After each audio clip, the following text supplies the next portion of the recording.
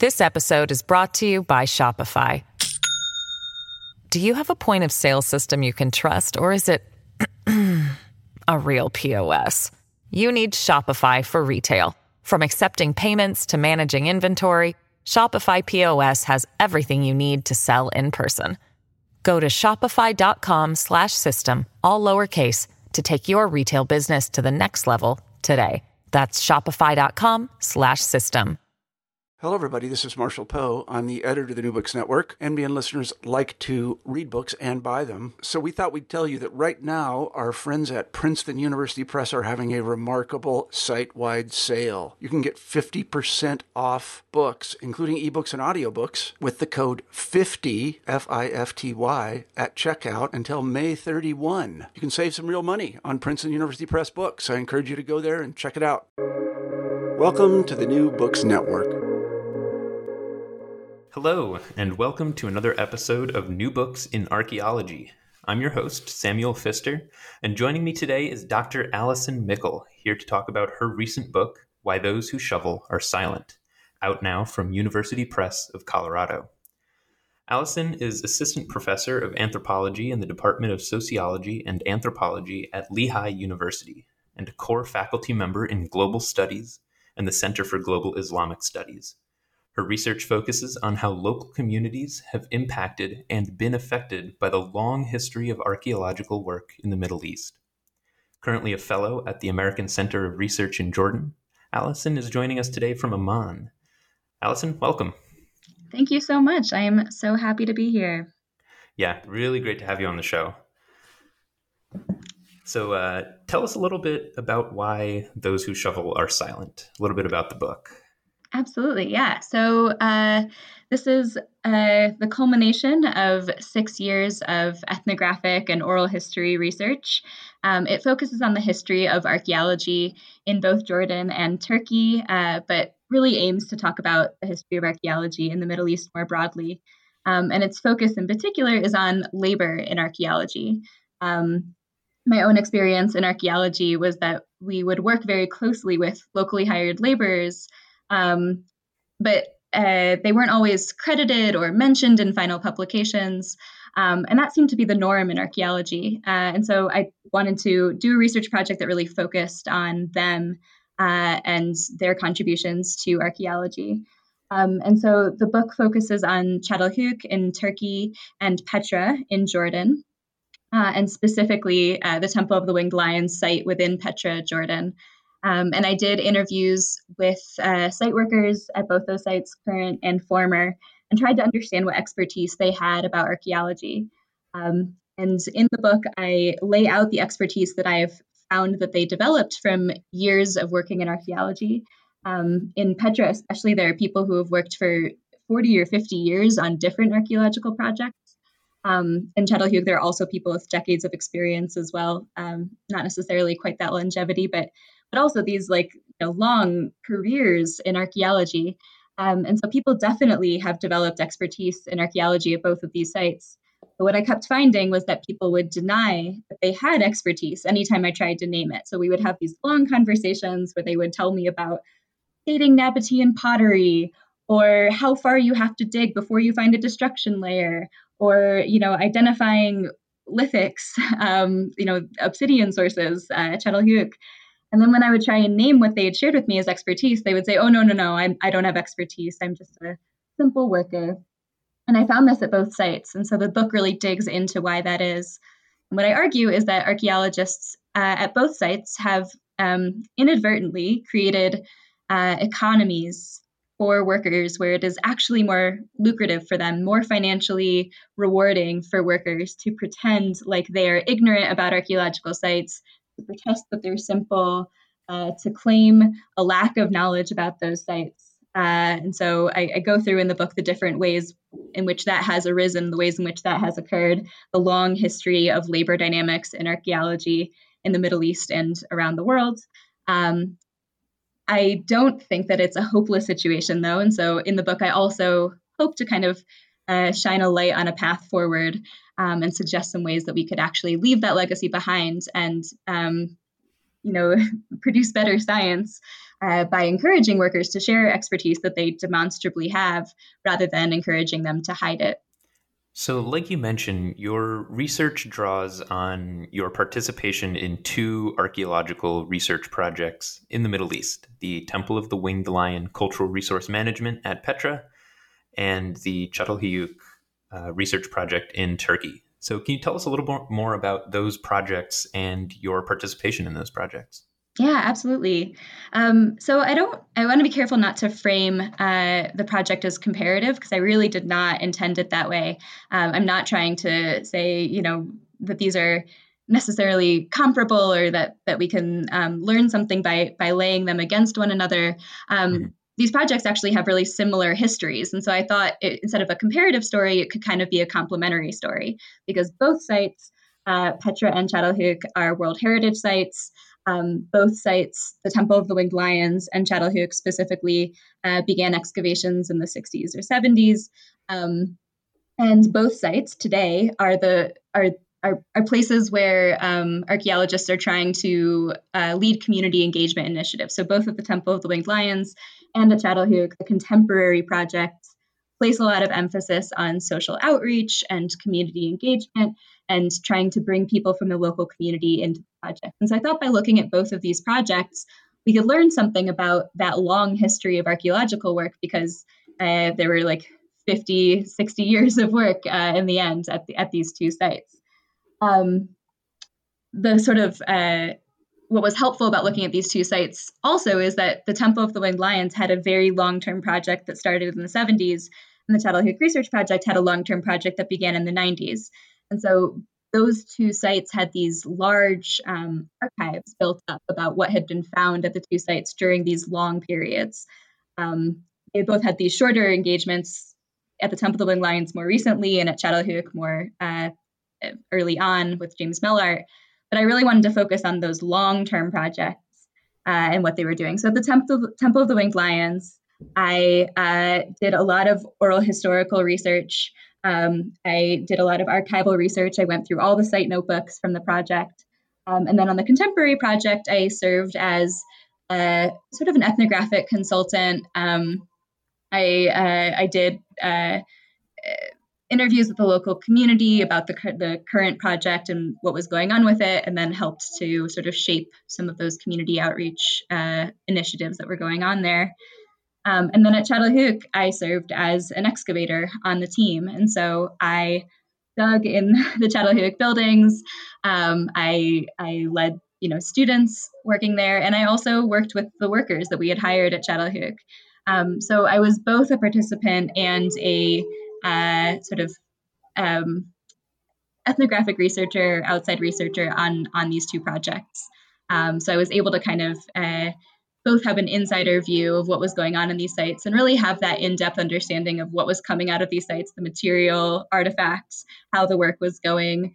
And, not to downplay like the setting, the environment, the weather, like those are things that I think you need to have of a site to really understand what it's like to work there. So yeah, I both was working on the 2 sites, but also delving into the archival material from them and doing these oral historical interviews with previous site workers there. Great. And during your research and during your participation in these projects, you were obviously interacting with the communities of local site workers and the communities of the people who lived around these sites. But was there ever a moment when, was there a moment when this research project idea really came about? Did you ever have that sort of aha moment when you decided that this was an inquiry really worth pursuing? Yeah, I mean, I think there were sort of 2 separate aha moments. I think the first one, I don't know, maybe it was not an aha moment, it was an aha formation, an aha transformation. But I first excavated when I was 18. I went to Kenya. I did fieldwork there. And I was a very nervous excavator. I like to think I have, some skills now, but I didn't when I started. My walls were not straight. My floors were not flat. I'm sure I was the queen of picking artifacts out of the bulk, just not great skills. I can admit it. We can all admit to the mistakes when we were 18, We were all there. Yeah. We were all there. I think this is the healthy therapeutic release that archaeology needs, is just to accept that those mistakes happen with when you bring children to the fields. And I was a child. Yeah. I own a it. rite of passage is definitely picking through a plaster floor or something and not realizing it until you're on the other side.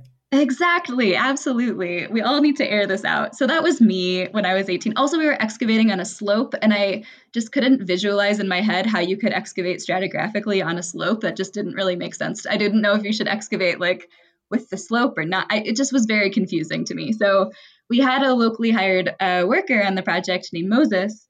And my kind of trench supervisor kept telling me to watch Moses and copy him and do what he did.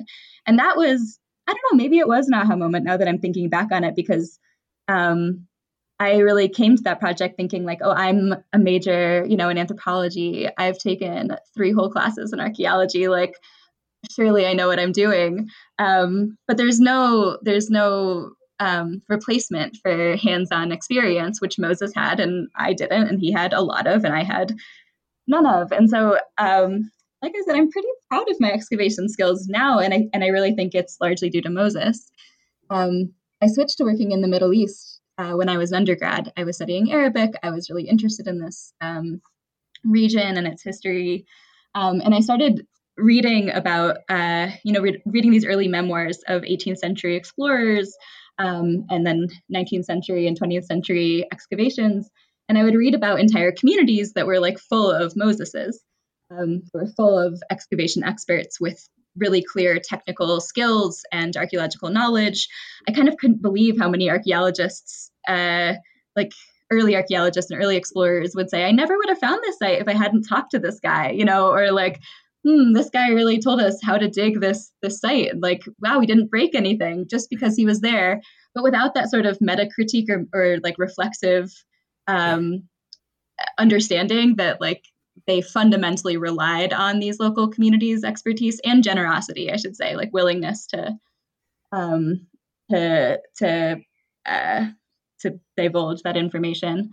And so I wanted to go and see if these communities today were, or if there were communities like these in other places with long histories of excavation. So in the archaeological archives, you read about Petrie's workers in Egypt who are famous for being very technically skilled. You read about the Sharqatis in Iraq who are known for being very skilled. And so I sort of wondered if at other sites with long histories of excavation, if there were other communities like that. So that's how the idea of the project came about. But it was frustrating when I was like so certain that these communities in Petra and in Çatalhöyük surely had this expertise that I could see, that I could talk to them about. Working on the site with Çatalhöyük, I could see the local workers. I could see the skills they had. And then when I would talk to them, they would just like flat out deny it.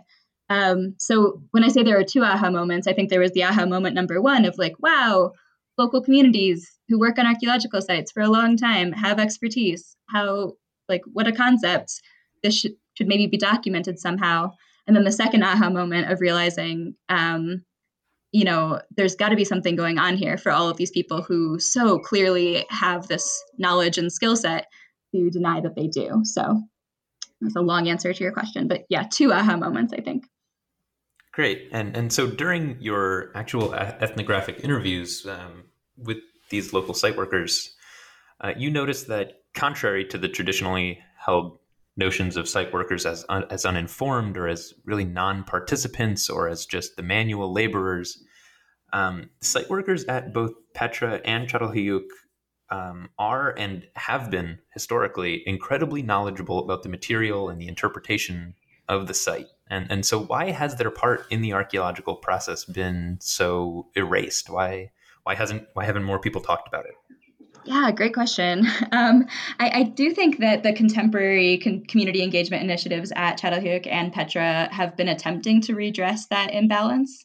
I think it's maybe important to remember that Çatalhöyük did put out 1 thematic volume, or maybe 2, where site workers were interviewed along the way, and that their direct quotes were included in the publication. Also at Çatalhöyük, the long-term site guard, Sadrettin Dural, published his memoirs of being a site guard at Çatalhöyük. And so I don't want to like say wholly that no one has ever, considered this or that they've completely been erased, because certainly that's not the case. No, sure, of course, yeah. Yeah. I just don't want to, credit where credit is due, for sure. Mm-hmm. But I do think in general, like structurally in our discipline, it is the norm that you might include the list of local laborers and the acknowledgements. Maybe you take a team photo, put that on the website with names. But the sort of substantive contributions of the workers is not the focus of any sort of site report. That's just not the case. There's also this long-term separation of the physical labor of archaeology and the intellectual labor of archaeology, which is a mythical separation. It's not real. And I think the sort of very now old phrase interpretation of at the trowel's edge is trying to kind of to disrupt that myth, to challenge it, to make it clear that there is no actual separation between physical and intellectual work. But I think this is a long held belief in archaeology, and certainly people have written about how we've designed recording strategies to be able to kind of make the physical work of actual excavation seem rote and seem unskilled, whereas what happens down the line in the labs and in the publications is more traditionally seen as highly skilled. And so I think that sort of that division between the material and the intellectual, the physical and the scholarly or academic, is underlying a lot of this erasure at both sites, which isn't any one person's fault, or it's a long legacy that we're still contending with, and still a lot of people are working to challenge and maybe even demolish today. So in what ways do the site workers' recollections and experiences working for these digs from their oral histories about the discoveries and interpretations, how do they actually differ from that of the archaeological staff at these two sites? Yeah, absolutely.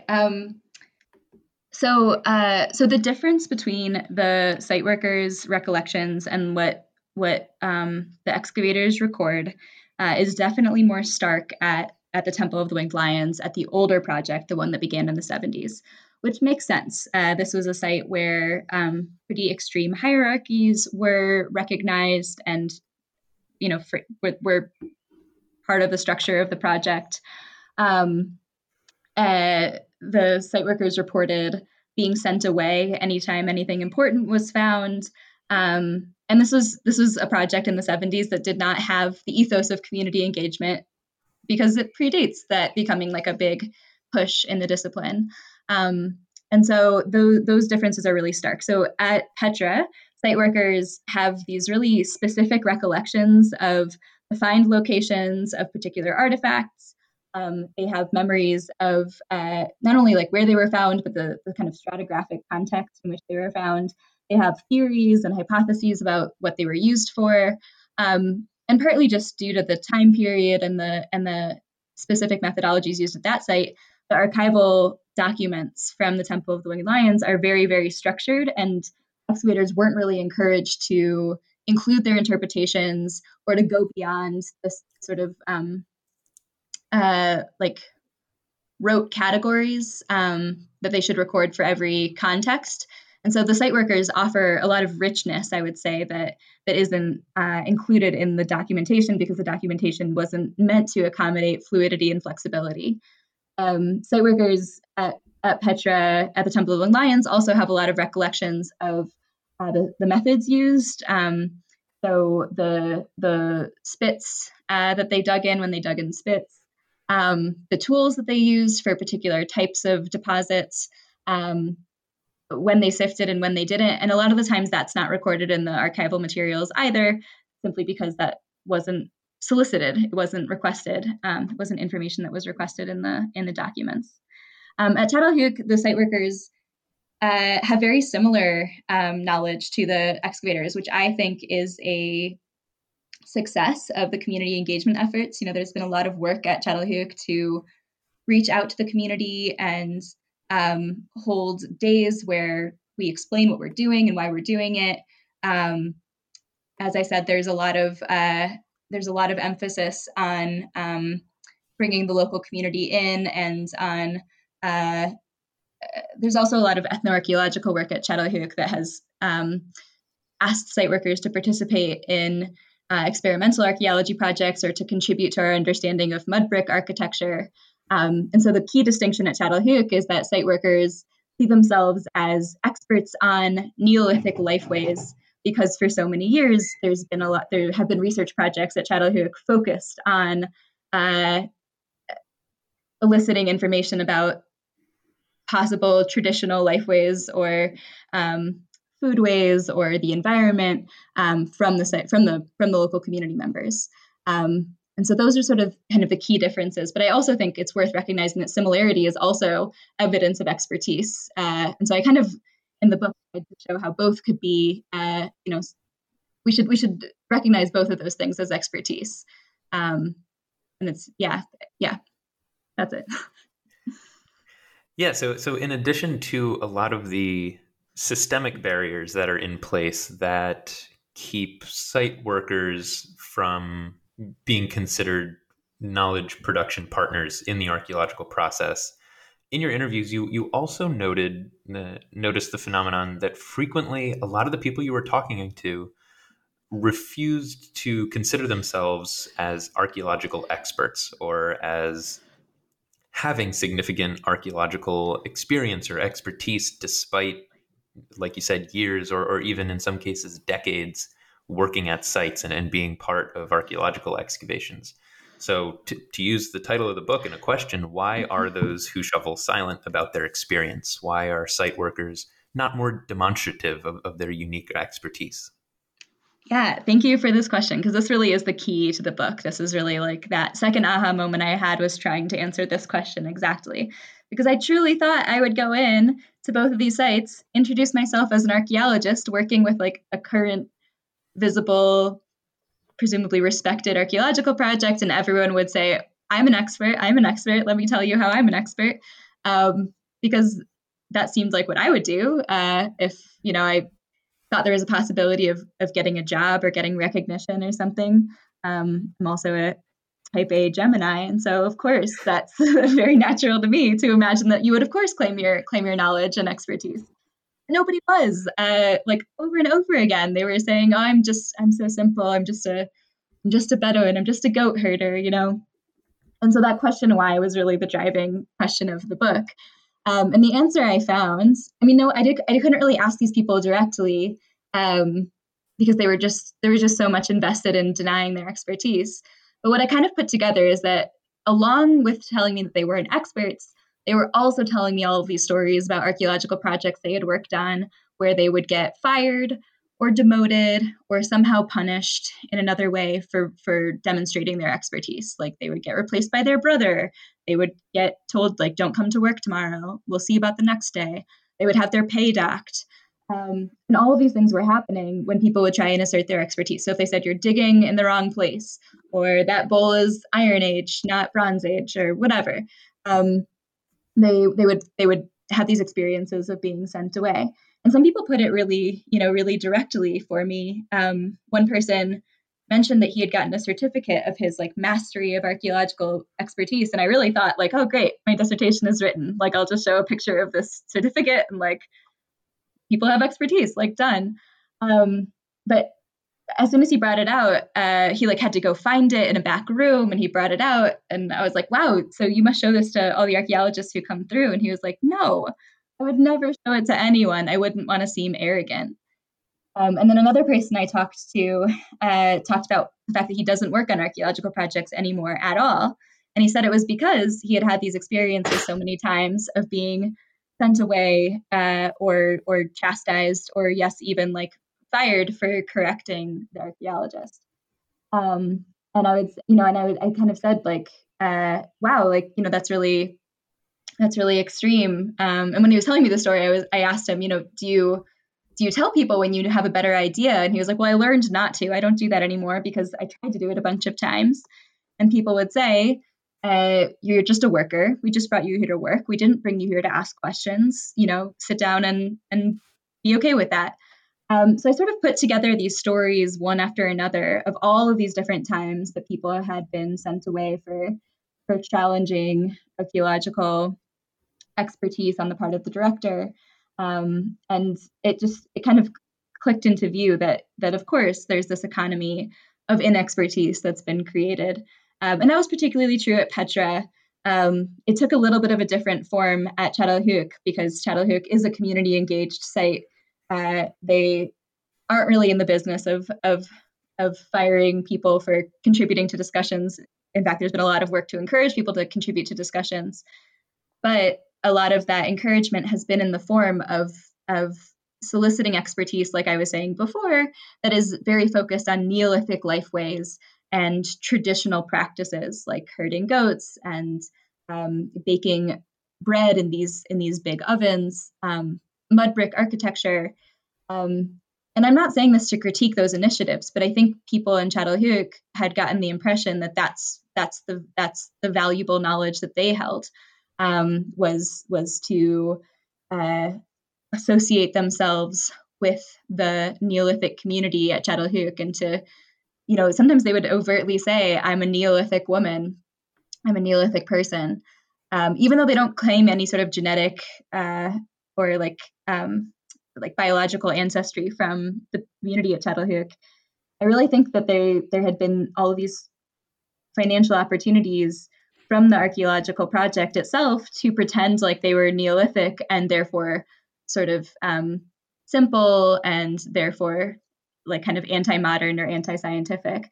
And so overall, my argument is that even on community engaged projects like Çatalhöyük, which I really enjoyed being on, and I think and all of the individual initiatives that have happened have been really great, fundamentally the project doesn't change its labor management practices from what has been the norm in archaeology in this region for so long. And so when you're just doing individual outreach projects like one individually here and there, and you haven't really changed the system in which you hire and pay people and the kind of job that you're hiring them for, then you're not challenging that dichotomy between physical and intellectual labor, even if you want to. So until we really change the economic underpinnings of archaeological excavations, I think we're going to keep seeing the same thing, that people are going to emphasize the lack of knowledge they have about science and about archaeology and about the past. This episode is brought to you by Shopify. Do you have a point of sale system you can trust, or is it a real POS? You need Shopify for retail. From accepting payments to managing inventory, Shopify POS has everything you need to sell in person. Go to shopify.com/system, all lowercase, to take your retail business to the next level today. That's shopify.com/system. Yeah, this phenomenon you observed, which you have called lucrative non-knowledge, which I think is a great way to encapsulate this really unique phenomenon in archaeology, is so different from that of the staff members who are working on archaeological excavations, or those on the academic side of archaeology, where every little bit of experience gets its spot on the CV. It's just a vastly different Exactly. way of positioning yourself. Yeah, exactly. And I couldn't help but think about how my expectation of how workers would behave and respond to my questions was maybe forged through academic conferences where people are making questions that are more of comments and, jockeying to seem like the smartest person in the room, and like that, because that's the culture of academia, is to like out expertise people around you. But the archaeological site isn't really that same space. That's not, the business of academia is a different business from the business of archaeological excavation and fieldwork. So I think that's the one of the crucial findings. Yeah, if I can say so in the book. An important part of ethnography is fleshing out your personal expectations of what you're going to find. And exactly.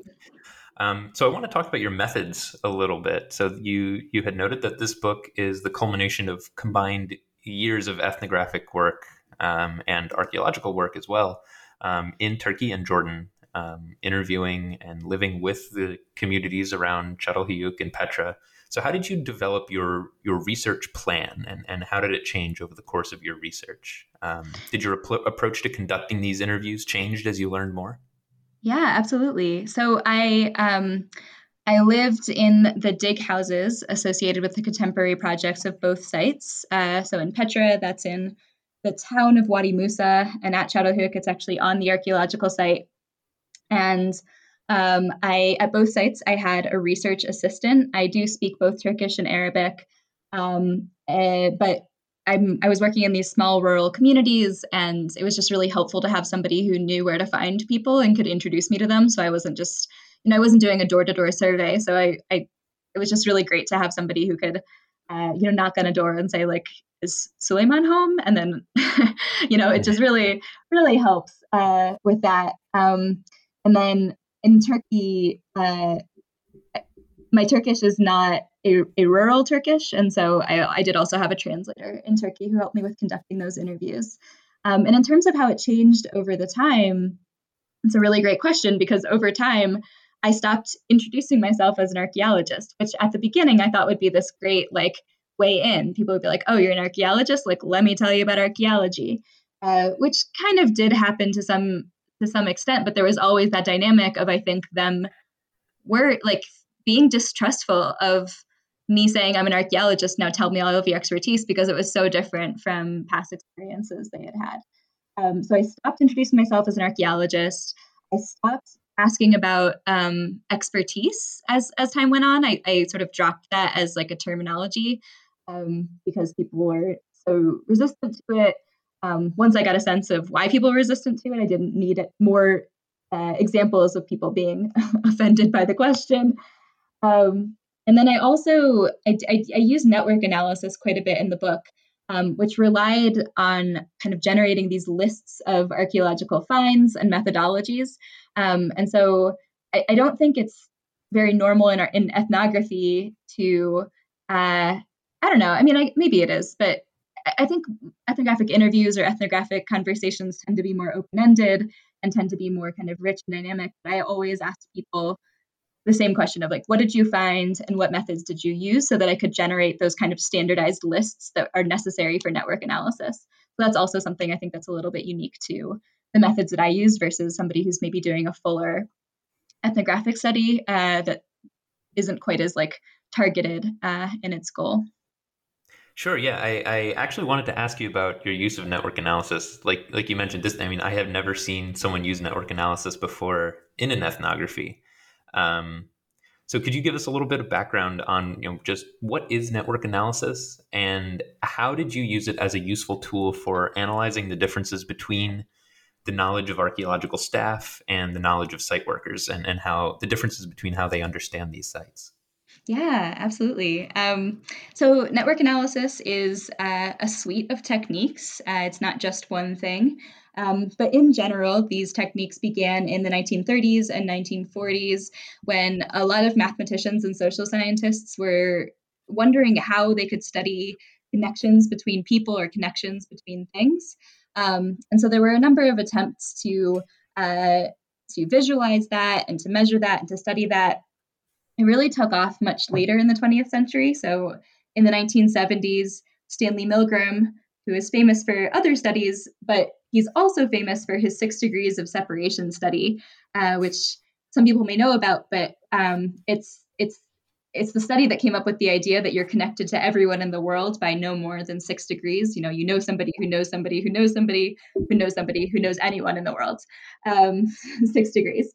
And the way that he did that study was that he and his students, or his research assistants, sent out these packets to people kind of randomly chosen throughout the US, and they were directed to send the package on to the person who they thought was the closest to this final address.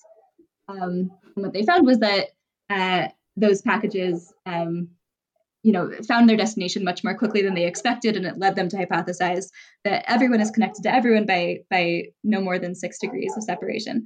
The interesting thing about that study is that, of course, you don't know who everyone in your social circle knows. And so if you're asked to predict who's the most likely to know somebody else, so if somebody asked me, like, okay, like, this person in South Korea, who do you think in your circle is most likely to know them? I don't have all the information necessary to make an accurate guess about that. So my favorite thing about the 6 degrees of separation study is that we're probably actually more closely linked than 6 degrees. In any case, we now have new technologies to measure that sort of thing. That's also why we've sort of revised the 6 degrees of separation hypothesis. So now we can actually develop these structural visualizations of how people are connected to other people, or how flows happen between things. And so we use network analysis now to study all sorts of topics. So not just how people are connected to other people, like who knows who, but also we've used it for like electrical grids. We use it for epidemiology. They've used it in international intelligence operations. And the basis of it is that you're developing lists of people or things that are connected to each other on the basis of either a shared characteristic or a directional flow. So you're creating a graph of all of the things in the system or people in this system who are connected to one another. And then you can run a bunch of statistical analysis on it that measure, who's the most connected or what's the most connected. You can detect the hubs. You can detect mini communities. You can detect like kind of local power versus structural like influence over the network as a whole. And it helps to get a sense of like the big picture of these either social systems or networks of things. So the way that I use network analysis is that I connected site workers and archaeologists. I drew a line between them if they mentioned either the same find, the same archaeological method, or the same theory about an archaeological site. And I liked it because I just liked how visual and how structural, how big picture it really allowed me to get. I was able to be pretty sure based on statistics and based on this visual evidence that what I was finding wasn't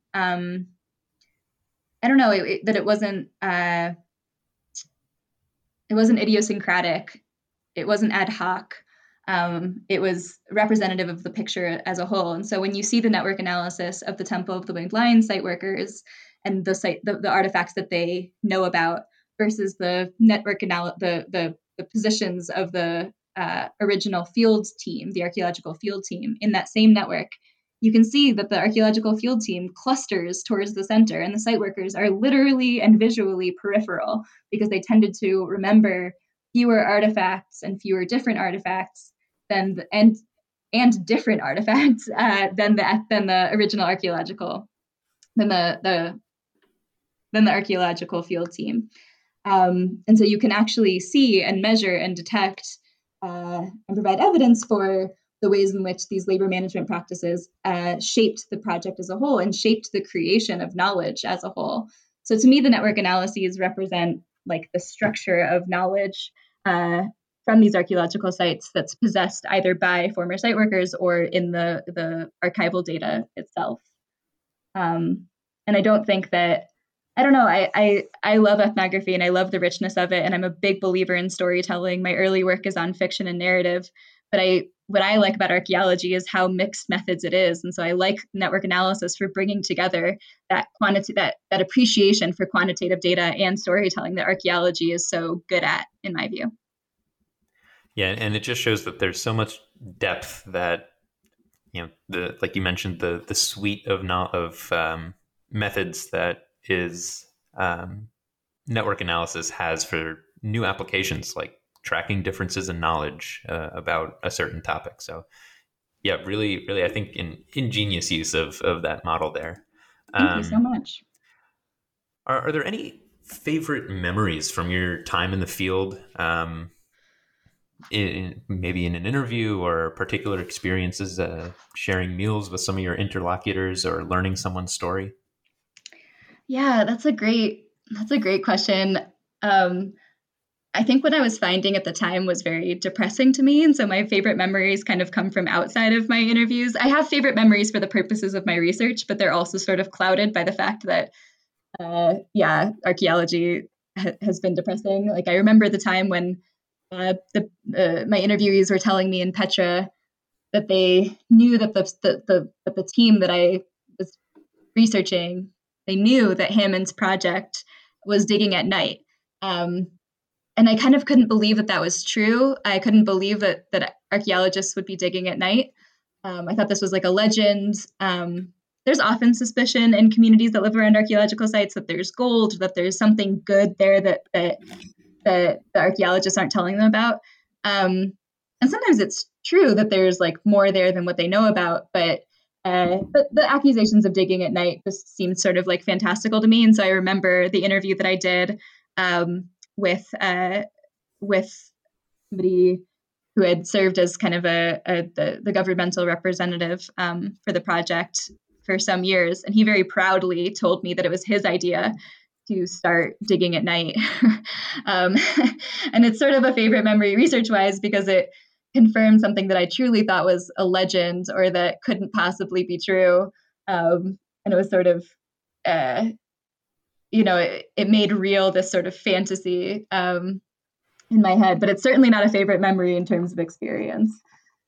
More in terms of my favorite time in the field, there's a saying in Arabic, but I think it applies. It applied to my experience in Turkey as well, that they say that the guest is a prince when he arrives, a prisoner when he stays, and a poet when he leaves. And so it means that they treat you like so well when you come, and then you can't leave. Like you're sort of, you're being laden with gifts of tea and fruit and desserts and dinner and all these things. And then you're a poet when you leave because what you say about your experience, you're supposed to kind of, or they expect that you will like describe it in rich detail. And so I hope that I'm doing that justice. My experience in both sites was so generous and so hospitable. I have memories of like playing with kids, so many cups of tea, like endless cups of tea, homemade mamul, which is like a date dessert. In Çatalhöyük in Turkey, I mentioned one time that apricots were my favorite fruit, and then like every house I went to gave me like armfuls of apricots, like embarrassing to carry this amount of apricots. I was like welcomed into every shop or every cafe in Petra. They would offer me anything from behind the bench, so many dinners. And then my favorite sort of brief story from my time in Petra specifically was that one time I was running a race in Wadi Rum. There was a 10K at midnight being held, and I wanted to run it. And one of the requirements was to have a whistle. And I did not own a whistle. I did not bring a whistle to the field for some reason. I don't know why that slipped my mind, but I did not have a whistle. So I had to go buy a whistle. So I went to one store and they were like, oh, we don't have a whistle. Go to the store across the street. So I went to the store across the street and they're like, no, go to the store diagonal from us. So I went to that store. They said, we don't have it. They sent me to another store. I knew about a toy store in town. So I went to the toy store. They didn't have a whistle. And I was like kind of, dejected, but I'll find a whistle someday, So I'm walking back to my house, which is up a big, big hill. So I'm really kind of like puffing in the heat, really kind of feeling sorry for myself a little bit. And from behind me, I hear beep, beep, and there's a big truck. And this guy leans out and he calls out in Arabic, are you the girl who's looking for the whistle? And he jumps out of the car and opens the back of the truck and like has a box of whistles, like so many whistles. He's like, how many do you need? Like 50, 100? And I was like, 2? Like, I don't know, like 8, I guess, for my friends. I don't know. And to me, it just represented how like tight knit the community is and how my experience of being in Jordan and also in Turkey, but really in Jordan, like everything comes together, everything works out in the end, and people like notice you and are looking out for you. And I just always felt really like safe and protected and welcomed, and to the point where I could be looking for a whistle for like 25 minutes and then it just comes upon me just when I think, all hope is lost. The story of my quest had spread through the community. So that sense of community is really strong. And if it's okay, Sam, I just want to just mention that Jordan has been hit really hard economically by COVID. And so there is a GoFundMe that an archaeologist, Leanne Badal, is running to support the Badul community, which is the community that really welcomed me so much when I was in Jordan. And so it's searchable on GoFundMe. It's to help the Badul in Petra. I don't know if there's a way to put it in like show notes or anything, but great. Yeah, send me that link and I'll make sure it's included in the blog post that is associated with this episode. Okay, awesome. Yeah, it looks like it's fully funded right now, but really people are really going hungry right now, which is sort of hard to imagine for how full and sated they kept me in the years that I was doing this work. So I'd really love to encourage people to support them because Petra is only Petra is what it is. That it's a hospitable place because of the people who live there, and so whatever we can do as a community to support them, I think, is really important. Of course, yeah. Thank you for sharing that. And you were part of this community for so long, and they welcomed you. It's good to advocate for them once you're a different part of it. Exactly. So this book concludes with a call to change the way that archaeological projects across the Middle East can better invite their site workers to participate in multivocal knowledge production. So how can archaeological projects actually change their relationship with local site workers so that locals utilize the full extent of their archaeological expertise as not just participants, but partners? And you give one really example of photography in the book. Yeah. So as I said at the beginning of the podcast, I really didn't want to write a book that was just critique and didn't offer hope or a way forward. Because I don't think this is a hopeless situation. I do think there's capacity for change. And so when I ran these not huge scale projects or experiments, but I ran these, multi-week, multi-month experiments at Petra and at Çatalhöyük, where I gave the site workers cameras to document the site from their perspective.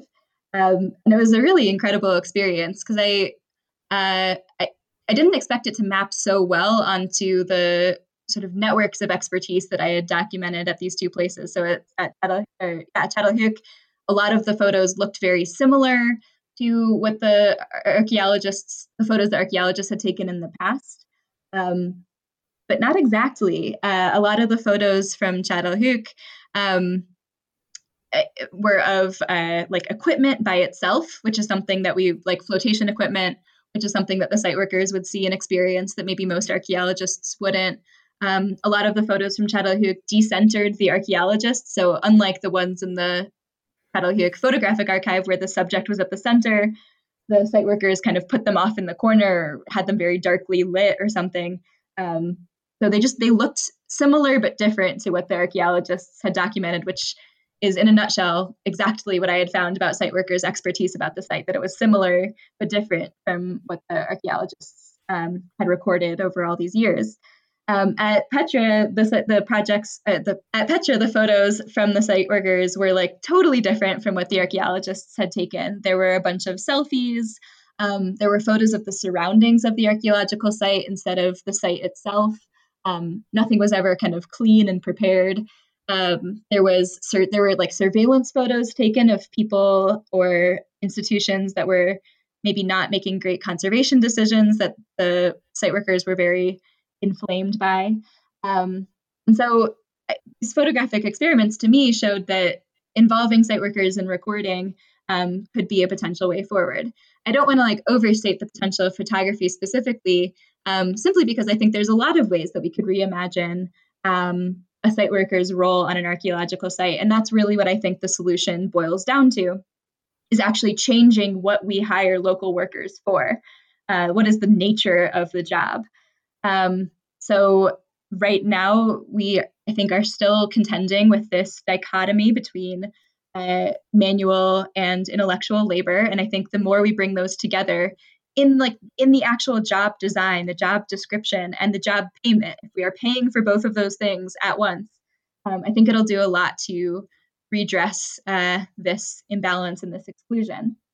I think we also have to think really, really carefully about the standards that we use for both pay and for dismissal.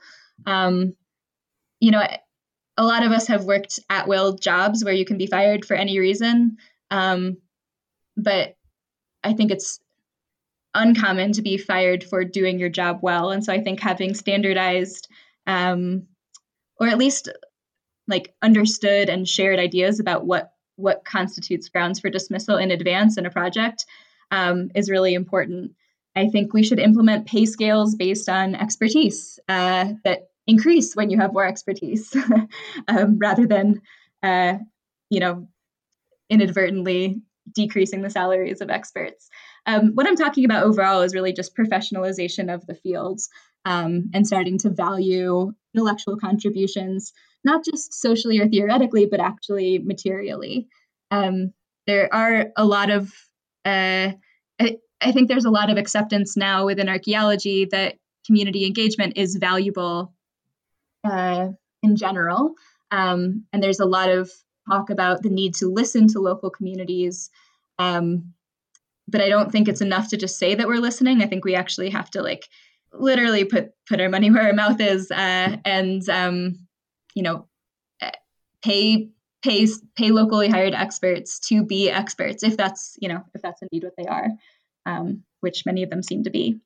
So I think it really boils down to that professionalization and material financial valuing of contributions.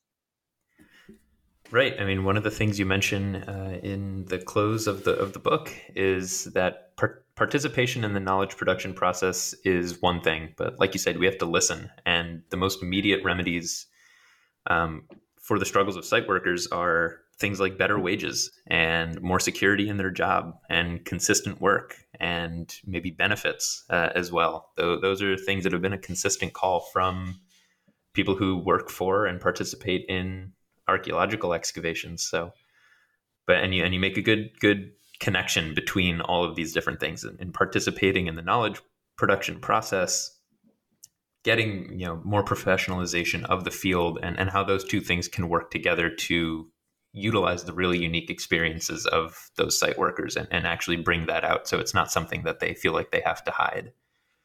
Yeah, exactly. Yeah, thanks. I think we have some models for what professional archaeology can look like. I don't want to be overly simplistic or glib about the situation for contractor commercial archaeologists in any location, but I think there are some places like in Scandinavia, the UK, where this is there are standards for the career path. There are unions, and you have a contract, and it's an official job. And I think very often in places, especially in the global South, there is a tradition of hiring local community members, with just cash, and I don't want to paint with an overly broad brush about this either, but in what I've seen about archaeological labor, not just in the Middle East, but also in other post-colonial settings, this does seem to be a trend or a longstanding practice of sort of paying people casually and having extremely short-term contracts that aren't going to be scrutinized, never need to be physically written down, and often kind of operate outside of what the other standards for work might be in that country or in that context. I can tell you that in Jordan, there's a length of work at which you're supposed to start paying Social Security and health insurance to the government. And I know for sure that there are projects that have worked for that length of time and have not paid for those benefits, like you're saying. And so I just think that this is, this professionalization of the field and thinking about all archaeological work as intellectual as well as physical, I think is going to be really important to actually making change in who gets to participate in knowledge production. Sure. Well, I think I've taken up enough of your time. But just one last question. What comes next? So you're currently at the American Center of Research in Jordan. Can you tease a little bit about what you're working on now? Yeah, I would love to. So I am here conducting research for my next project, which is called Turning Over the Spade. And it is about literally what came next in Jordan after I finished this book. So as I was, typing up the final pages of this manuscript of Why Those Who Shovel Are Silent, there were two startup companies in Jordan, two nonprofit corporations that started with the goal of redefining archaeological labor and certifying expertise and advocating for workers' rights. So one is called SELA. It's in the south of Jordan. It was formed by 5 members of the community there. And then the other company is called Hand by Hand, and it's in the north. It's in Jamal in Jordan. And so I have been following these companies for 5 years, 6 because of Corona. I would have probably finished last year, but it wasn't in the cards. And just seen in what ways they've been successful, what stopping points they've encountered. And I'm really excited about this project. I think it speaks a lot to cultural heritage in general, and why a lot of community engagement efforts, both in archaeology and cultural heritage, but also in like humanitarianism and in sustainable development, why these initiatives fail. I think a lot of it comes down to some of the kind of transnational legacies that I point to in the first book, but also some issues of identity, gender, and of course, broadly systems of power. So I'm really excited about this one and that book. I'm hoping to finish that manuscript this year, so it should not be too long before Turning Over the Spade comes out as honestly kind of a sequel to this first book. I don't think academics normally get to write sequels, but I'm hoping this will be really my, the Terminator 2 to my Terminator 1, both good, but, upping the ante. Great. So definitely something to look forward to in the near future. I hope so. So thank you again so much, Allison, for taking the time to share your thoughts and talk about your book. Why Those Who Shovel Are Silent is available now from University Press of Colorado. Thank you to all those tuning in, and we'll see you again next time.